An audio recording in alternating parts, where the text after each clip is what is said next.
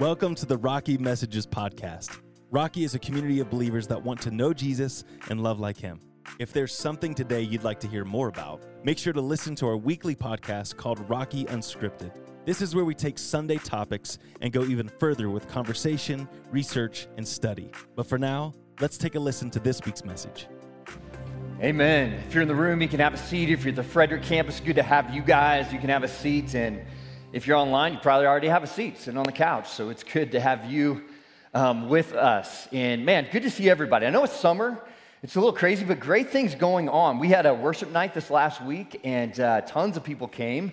And one of the things, if you were there, one of the things that was coolest to me is we sang 9 songs. And of those 9 songs, 8 songs were songs that our team has written about things flowing right out of this place. And it was just fantastic. So, man, every time you come and worship, just know this team, man, they are doing some great things, great guys, great ladies that are just leading us, and super thankful for that. Hey, one thing, there's a lot that you're doing this summer, but as we go through summer, we're going to come ramping out in the fall, and we want to make sure that you're ready. And so I want to give you an opportunity, just give you one announcement before we get into the message about something that's coming in September that if you don't sign up for now, you're going to miss out. And so if you've been around this place very long at all, you know that we do something every September called Shine Prom. And it is one of the most awesome, wonderful, beautiful, most exciting, joyous times of the year. It's one of the best days we have. And so our Shine Prom is this. We do a special needs prom for our special needs friends. It's teenagers all the way through adults. And we just allow them to be the king or the queen of the prom for a night. And we've got hundreds of volunteers literally from both campuses that sign up to help out with this. And so what I want to do today is just give you an opportunity to let you know that signups for volunteering are open right now. And usually what happens is when I say that, everybody gets out their phones, or the people who've been around here get out their phones because they know it will fill up like today and tomorrow. So if you want to sign up and help out with Shine Prom, there's all kinds of opportunities volunteer-wise to do that. You should do that today, at latest tomorrow, because they will fill up fast and it'll be awesome. It's September 16th. We're having it at both campuses. And so the Niwot campus, man, sign up and help us out at Niwot. Frederick campus, sign up, help us out at Fred. If you're online and you haven't been here, you should jump in for this one. It's going to be a fantastic thing. And then if you have a special needs child or adult or young adult, or if you know someone who does, you'll want to get them registered fast because there are limited spots available for that. All right, so jump in, do that today. It'll be great. Hey, I want you to get to Matthew chapter 5. We're going to go to verse 7, the next beatitude in our series, Jesus Manifesto. Would you believe me if I told you? Would you believe me if I told you that God will treat you the way you treat others?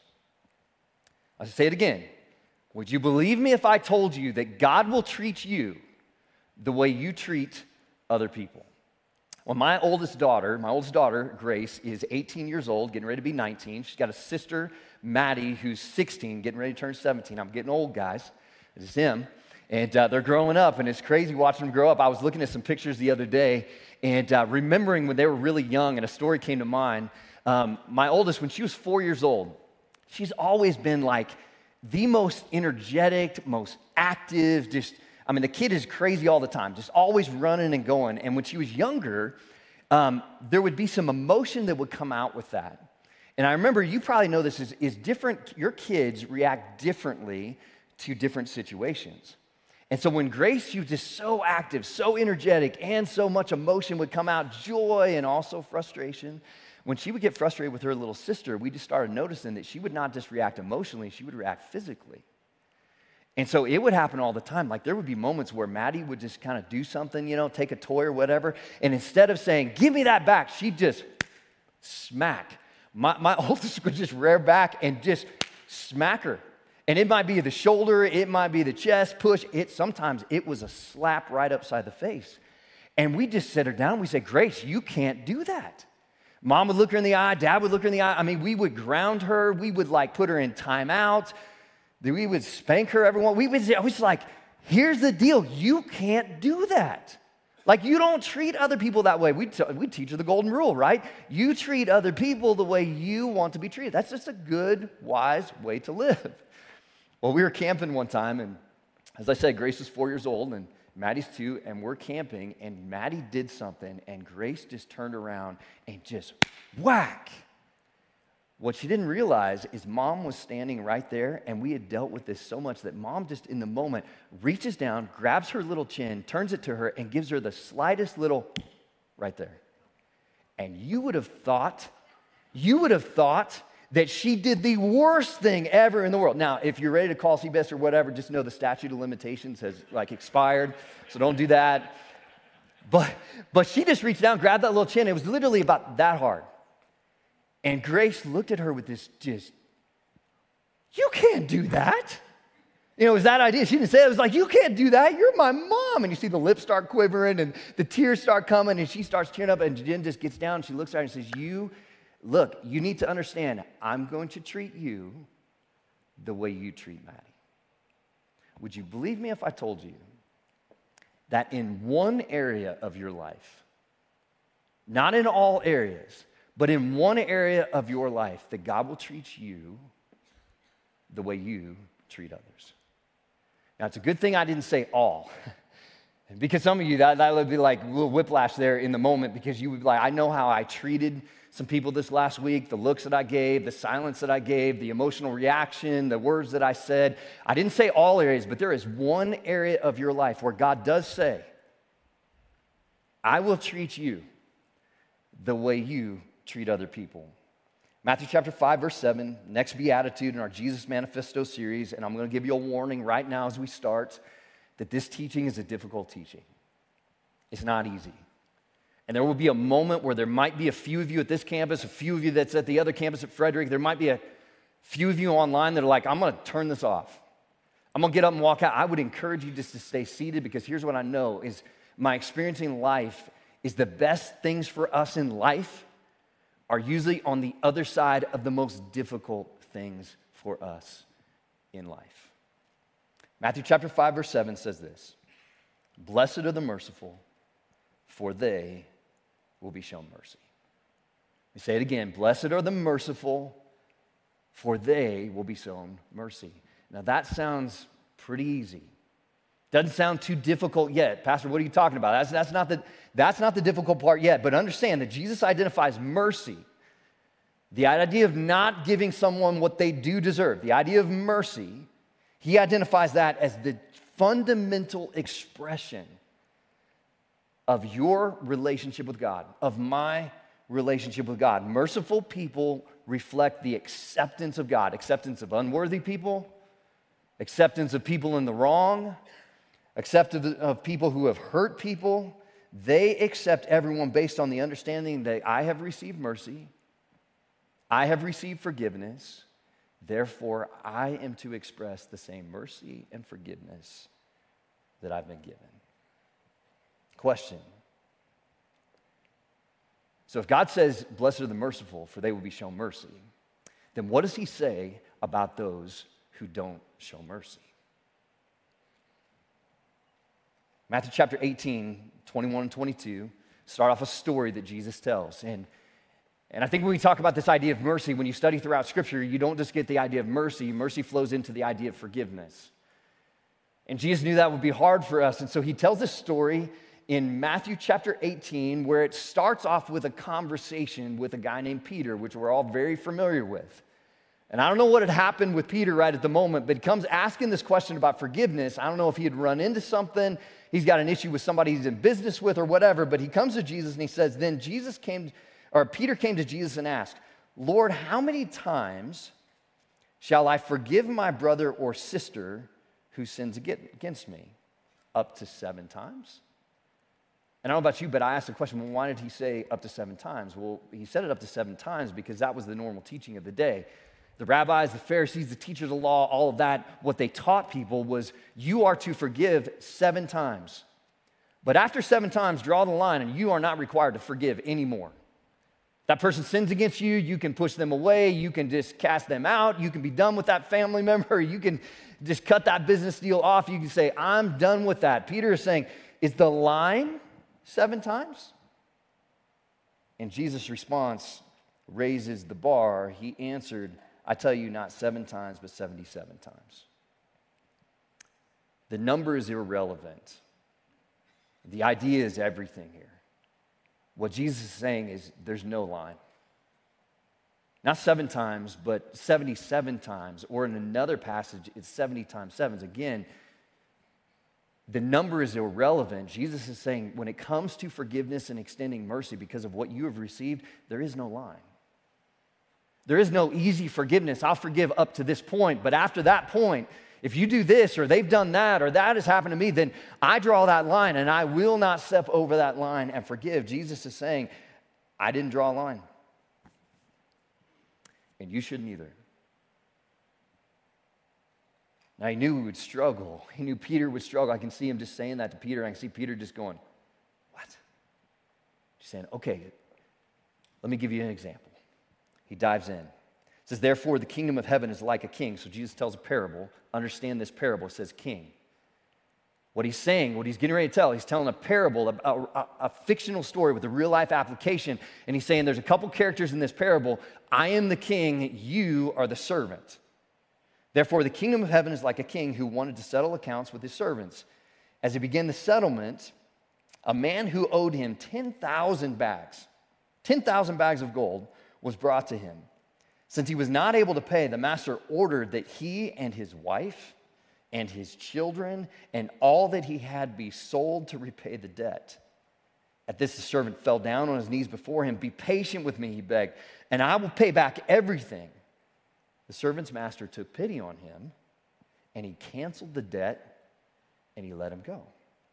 Now, there's a lot in that part of the parable right there. So I jumped online this week, and I started just kind of studying it out. I was like, okay, what can I learn from this? I learned 2 really important things. First, the reason the guy had to borrow 10,000 bags of gold was because the price of a gallon of gas in Pallet. That was a terrible joke, man. This guy liked it right there, but that was terrible. No, seriously, so I was checking out. I was like, 10,000 bags of gold, like, what is that? Today's money, what would that be? And so I just found the price of gold per ounce. You do the math, and here's what's really interesting. When you do the math with that, your calculator can't even calculate the number. Have you ever done that? You do one of those math and it just comes like with that E at the end, or it's like one of those 10 to the 30-second power type numbers.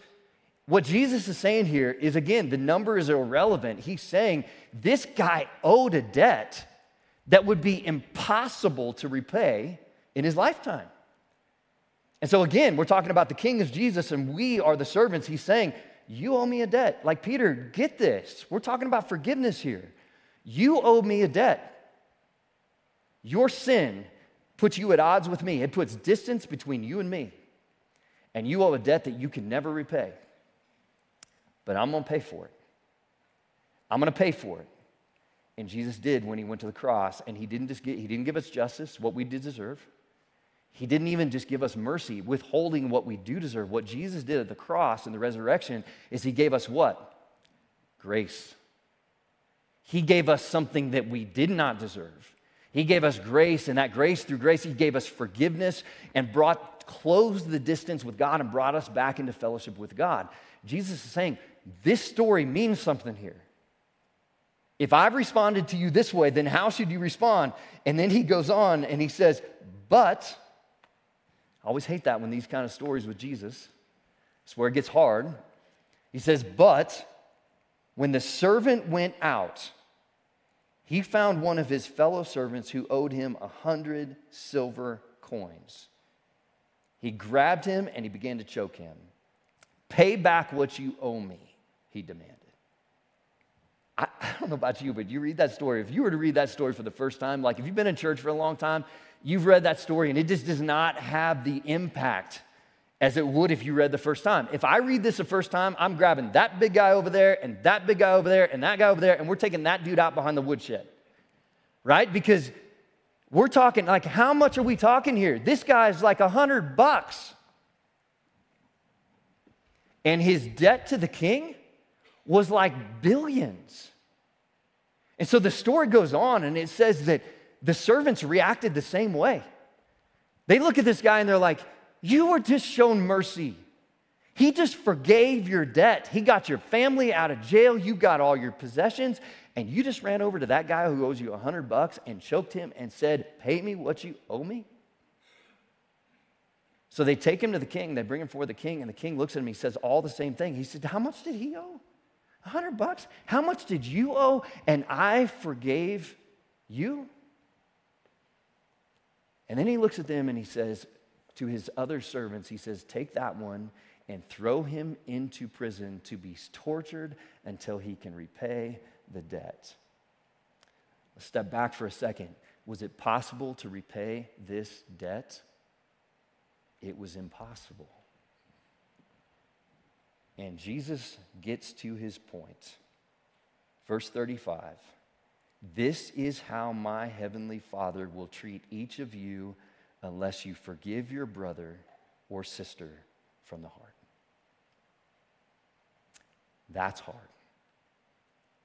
And this is how my heavenly Father will treat you if you do not forgive your brother or sister or family member or friend or boss or ex, if you do not forgive them from the heart. And we say, no. God treats us in this area the way we treat other people.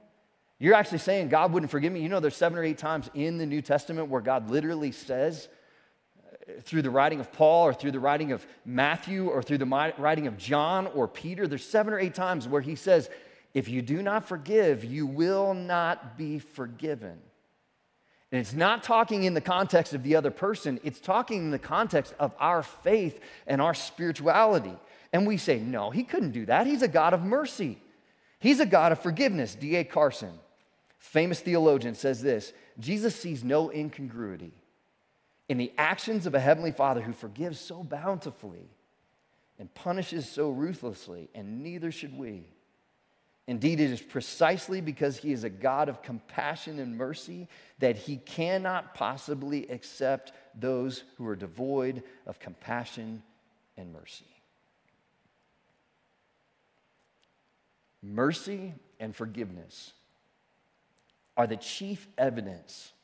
Like, it's the chief evidence of a follower of Jesus, that you are a person who has received salvation, that you are a person who has received God's Holy Spirit. It is one of the most hardest things to give, but it is also the thing that says, yes, that is a follower of Jesus. It is the chief evidence of our salvation. Jesus is saying you are forgiven in the same way and to the same extent that you forgive others. Some of you sit there and you say, okay, if that's a Jesus manifesto, and this whole mercy thing is really talking about forgiveness, and if you're telling me that I got to forgive the person who left me, I got to forgive the person who abused me, I got to forgive the person who did irreparable damage to someone I love, I got to forgive the person who, you name it, then some of you are probably saying, I'm out. And I would encourage you not to be, because here's the thing again, the best things for us in life are usually on the other side of what's most difficult for us, and God doesn't leave us there. He doesn't just say, hey, this is really hard, you should forgive. He says, this is really hard, and I'm with you, because it was really hard for me too. It caused a lot of pain for me too. It cost me a lot, but on the other side of what was really hard was what was best. So how do we do it? Some of you are sitting there and you say, man, I got a name. And you're saying, I don't even know how I would do that. So how do you do it? I don't know if I've got all the answers on that, but I would say, I think for us to understand how we do it, we've got to understand what forgiveness is not. Like, when you step back into a difficult situation, you got to understand this is what we're not talking about here. And I would say this: forgiveness, number one, it's not easy. Like, it's a part of life, but there's nothing easy. There's nothing immediate about forgiveness. And as we said, a part of life, if you don't want to learn to forgive, don't get married, right? If you don't want to learn to forgive, don't have kids. If you don't want to learn to forgive, don't have friends. Like, we're just all flawed people, and this thing is not easy, and it's incredibly difficult. Why? Because those people that have wounded us, they got names. And they're real, and sometimes we've been really, really close to those people who have hurt us. And it becomes really, really difficult, and you've got a name. Like, it may be that it's a mom who's degraded you for years and you just never can get out from under that thumb and it's just difficult. It may be a dad who's got anger issues. It may be a spouse who cheated or left. It may be a person who abused you or someone that you love. It could be a friend who betrayed. It might be a church or another Christian that you're like, well, that's not like Jesus, and it hurt. You see, it has names. And here's what I'd say. I got a name. I'm sitting there preparing this message 2 weeks ago, and I'm working through this, and I'm going, I think I've kind of worked through this. Like, I got a name, but I think I've worked through it. I'm all good with that. But you know what I began to notice? It's funny how God does this. In the last 2 weeks, that person's name has come up a few times. You know what? Every time that person's name came up, I didn't have a physical reaction, but I did have an emotional reaction. And I noticed that there were some snide comments that were coming out of my mouth about that person. Some sarcastic comments. Some things where I just kind of, and even bringing up an extra thing that wasn't talked about in that conversation. And I'm going, I got a name. And obviously, I haven't let go of that little bit of wound that was there. And I'm guessing in your life, whether you sit at the Frederick campus, you're sitting online, or you're sitting right here in this room, you got a name. But here's the thing. You know what else I know? Is there are some people in my life, a couple people that I look back in my past, and you know what? My name's on their list. I guarantee it. And I bet that your name is on somebody's list. And because of what sin did to us, your name and my name was on Jesus' list. And he still went to a cross. And he still shed his blood. And it was not easy, but it was the best thing. And the big thing that God is asking of us is he's saying, you got a name, and if you keep dwelling with that wound, what you get is you get bitterness. And the big question about bitterness is, do you want to remain bitter, or do you just want to get better? Do you want to stay bitter, or do you want to get better? There's nothing easy about forgiveness. And the other thing is, there's nothing fair about forgiveness. Like, forgiveness isn't fair. Because you think about it, when you forgive someone else, it doesn't cost them anything. Like, you got that name on your list, no matter what they did, it doesn't cost them. Who does it cost? It costs the forgiver. Timothy Keller says in Reason for God, he says this, he's talking about God's forgiveness, and then he switches to our forgiveness. He says, God's grace and forgiveness, while free to the recipient, are always costly to the giver. From the earliest parts of the Bible, it was understood that God could not forgive without sacrifice. No one who is seriously wronged, here's what switches, no one who's seriously wronged can just forgive the perpetrator. See, when you forgive, that means you absorb the loss and the debt. You bear it yourself. All forgiveness then is costly. Man, there's nothing about forgiveness that seems fair. What seems fair is payback. What seems fair is revenge. But again, Jesus would say, yeah, the cross wasn't fair either. But it didn't bring fairness, it brought forgiveness. Like, if you've ever wondered, if you ever thought, man, I wondered if God was just be glad that he's not just. Or the Bible says he is just, but glad that he wasn't just. That it wasn't the only thing. Because if he was just about justice, you'd get what you deserved. And I would get what I deserve. But God is a God of forgiveness and mercy, which costs. And he did it not to bring fairness, he did it to bring forgiveness. So what is forgiveness? If we're going to move from being bitter to being better, we've got to ask ourselves, what is this process? What is forgiveness? And I would say this, number one, forgiveness is a process. It's not something you just check off your list. It's a process. And it's interesting, when Peter came to Jesus and he said, Jesus, how many times should I forgive? 7 times? Jesus said 77 times. What if Jesus was saying, hey, Peter, this thing is harder than you think it is. And it's a process, and that process may take you 77 steps. It may take 77 tries to just let go and be able to say, I forgive this person. And some of you are like, man, I don't even know what that looks like. What does forgiveness actually look like? I was talking to a pastor friend of mine, and he had a great definition. He said, you know what? Forgiveness is this. Forgiveness is when you can look at another person, no matter what they've done, and you are able to say, I wish you well. It is well with my soul, and I wish you well. And man, that's a process to get there. That's a process of letting go, and it may be a process where you say, it's always a process where you say, I need supernatural help with this. Like, God, if you would help me with this. And he goes throughout Scripture, and he says all kinds of things about forgiveness, and he says one of those things is prayer. God through it says one of the starting points of forgiveness is when you can begin to pray for someone else. He says, what do? He says, pray for your enemies and pray for those who persecute you. In the Lord's Prayer, right before the end, he says, Father, forgive us, and forgive those who have sinned against us. Praying, Father, forgive them for what they've done, and Father, I release them to you for you to deal with them, and I wish them well. And forgiveness is a process. And it's a process that takes time, and it may not just be a process that's a supernatural process where God helps you. He may actually work through some other people where you may need to jump in, share with other friends, share with your small group, but maybe even get some professional help and say, this thing is so big. What happened to me was so difficult and so big that I need some help from a counselor to help me through. And one of the interesting things this week, we're going to jump on to our podcast, Rocky Unscripted, and we're going to have a guy named Michael Beamer, who's a Christian counselor here in the area, and we're just going to talk to him about this idea. Michael, what do you do?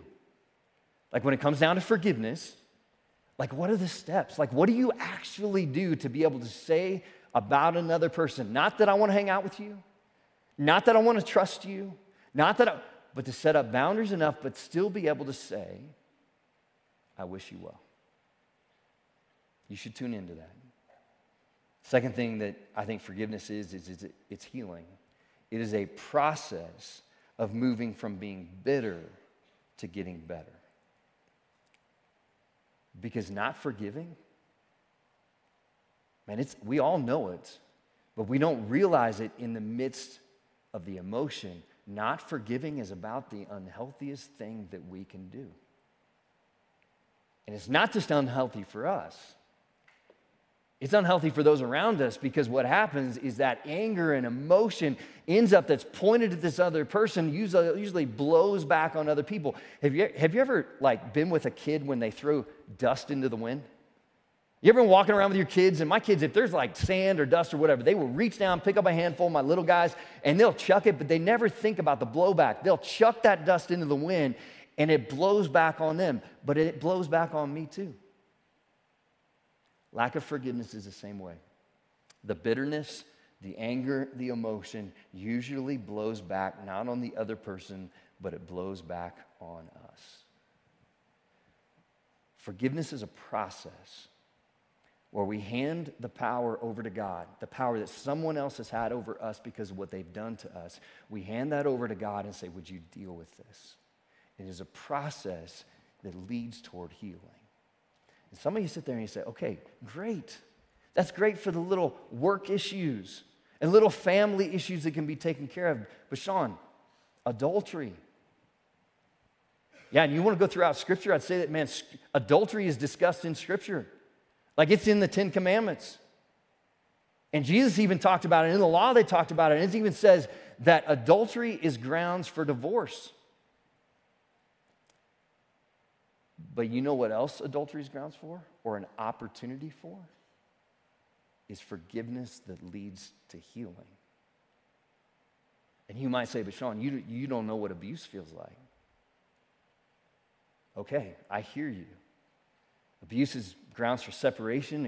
Abuse is grounds for running. Abuse is grounds for calling the authorities. Abuse is grounds for separating ties, all of those things. But it's also an opportunity where God says, I want to heal you through forgiveness. And those things are hard to hear.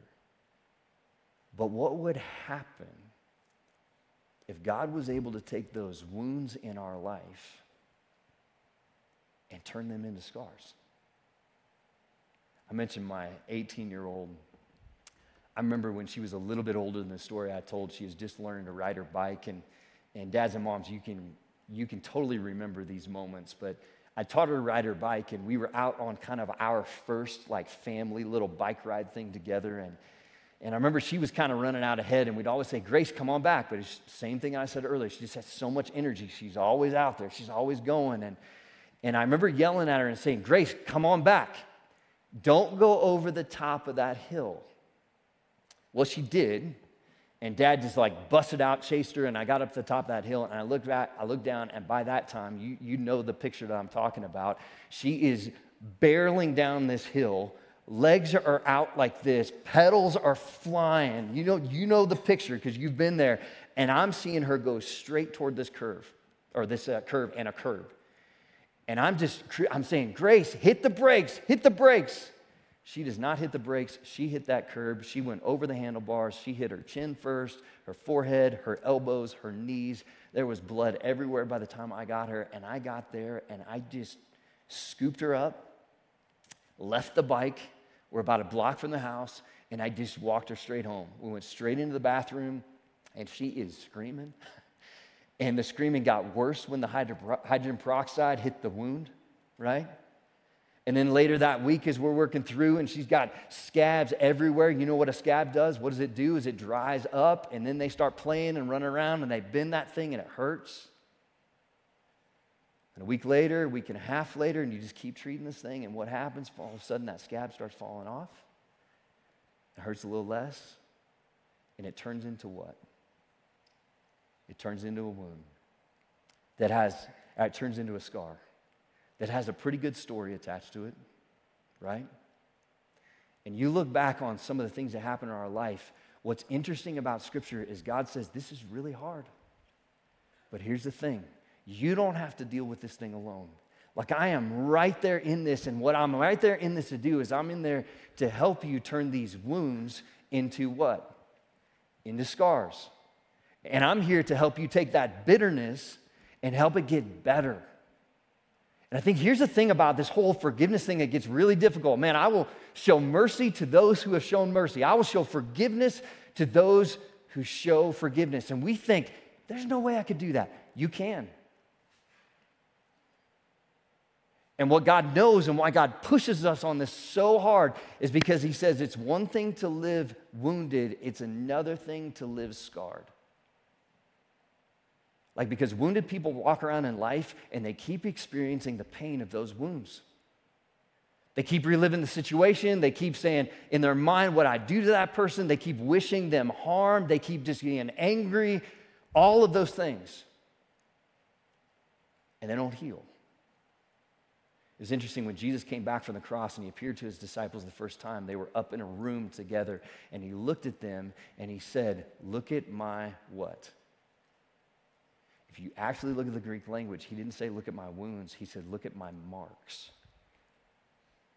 Look at my scars. Because here's the thing, your wounds don't have to hold you there forever. God can help heal those wounds, and he can turn them into scars, right? And scars, they still have the memory. I'm all right with living scarred because scars still have the memory, but they don't constantly bring back the pain. And what's interesting about scars is if you look at Jesus, when he came back, man, he just didn't forget. We're not talking about forgetting about the whole thing. He didn't say, what cross?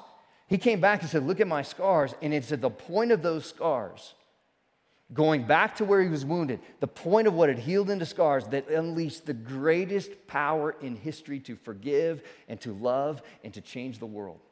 And what if in our life, what God's saying is, I want you to move from being bitter to I want you to get better. It's going to be a process. It's going to take time. But out of that, I can actually use your scars to help someone else heal their wounds. If you'll be willing to allow me to. We're going to take communion.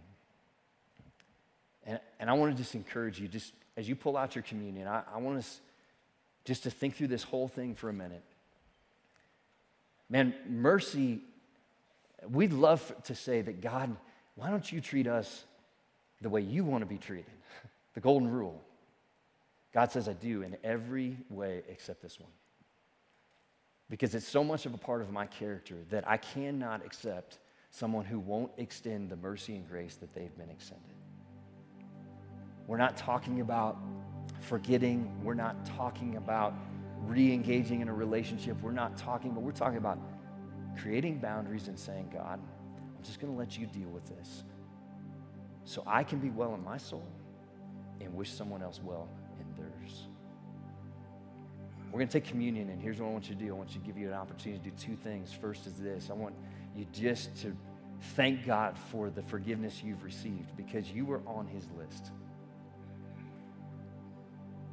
of those who'd sinned against his son, and he sent his son to go to the cross so you could be off that list and on another one. And then I want to give you an opportunity to do something a little more difficult. And that thing is to start the process of forgiveness. To potentially just say, God, here's a name. It's on my list. And some of you may struggle more than others. Some of you say, hey, I don't really have a whole lot. Well, you spend your time with God thanking him for forgiveness. But for those of you who do, what if you took that name and you just released it to God and said, God, here, today I give this to you. I don't know what to do with it, but I'm going to start praying for this person, and praying starts now. God, heal my heart and help me to be able over time to release them and wish them well. And then this week, pray it again. And pray it again. Because here's what we live in. We live in this world that is just at war with each other. Like you look around politically right now, you look around relationally right now, you look around in every single way. We live in a world that is at war with itself. And what does it need? It needs a people who will extend the same mercy that they have received. And what happens in a world is over time, if every single person in this place would go out of this place and live that way, it would get noticed. And if more people begin to extend that mercy, it would get noticed. And there might be just a way that the way Jesus did it and the disciples did it, you're like, I don't know if we could affect. 12 people did. And it changed the world. It might change your relationships, it might change your family, and it might move you from being bitter to getting better. I'm going to pray for you, and then I'm just going to give you a little bit of time for you to take communion and do those two things, and we're going to sing a song that I think we need to sing. Lord, I need you. Because we do. Because forgiveness takes faith. Let's pray. Father, I just ask that right now you would remind us of the debt that has been forgiven for us. Father, remind us that no matter what has been done to us, the amount that has been done to you, you're the one saying this. And you've had to experience more, put up with more, and forgive more than any of us will ever imagine. And you say, blessed are the merciful, for they will receive mercy. And so, Father, I pray that we will release somebody today. And that maybe in the process that you would release us. It's in Jesus' name that we pray.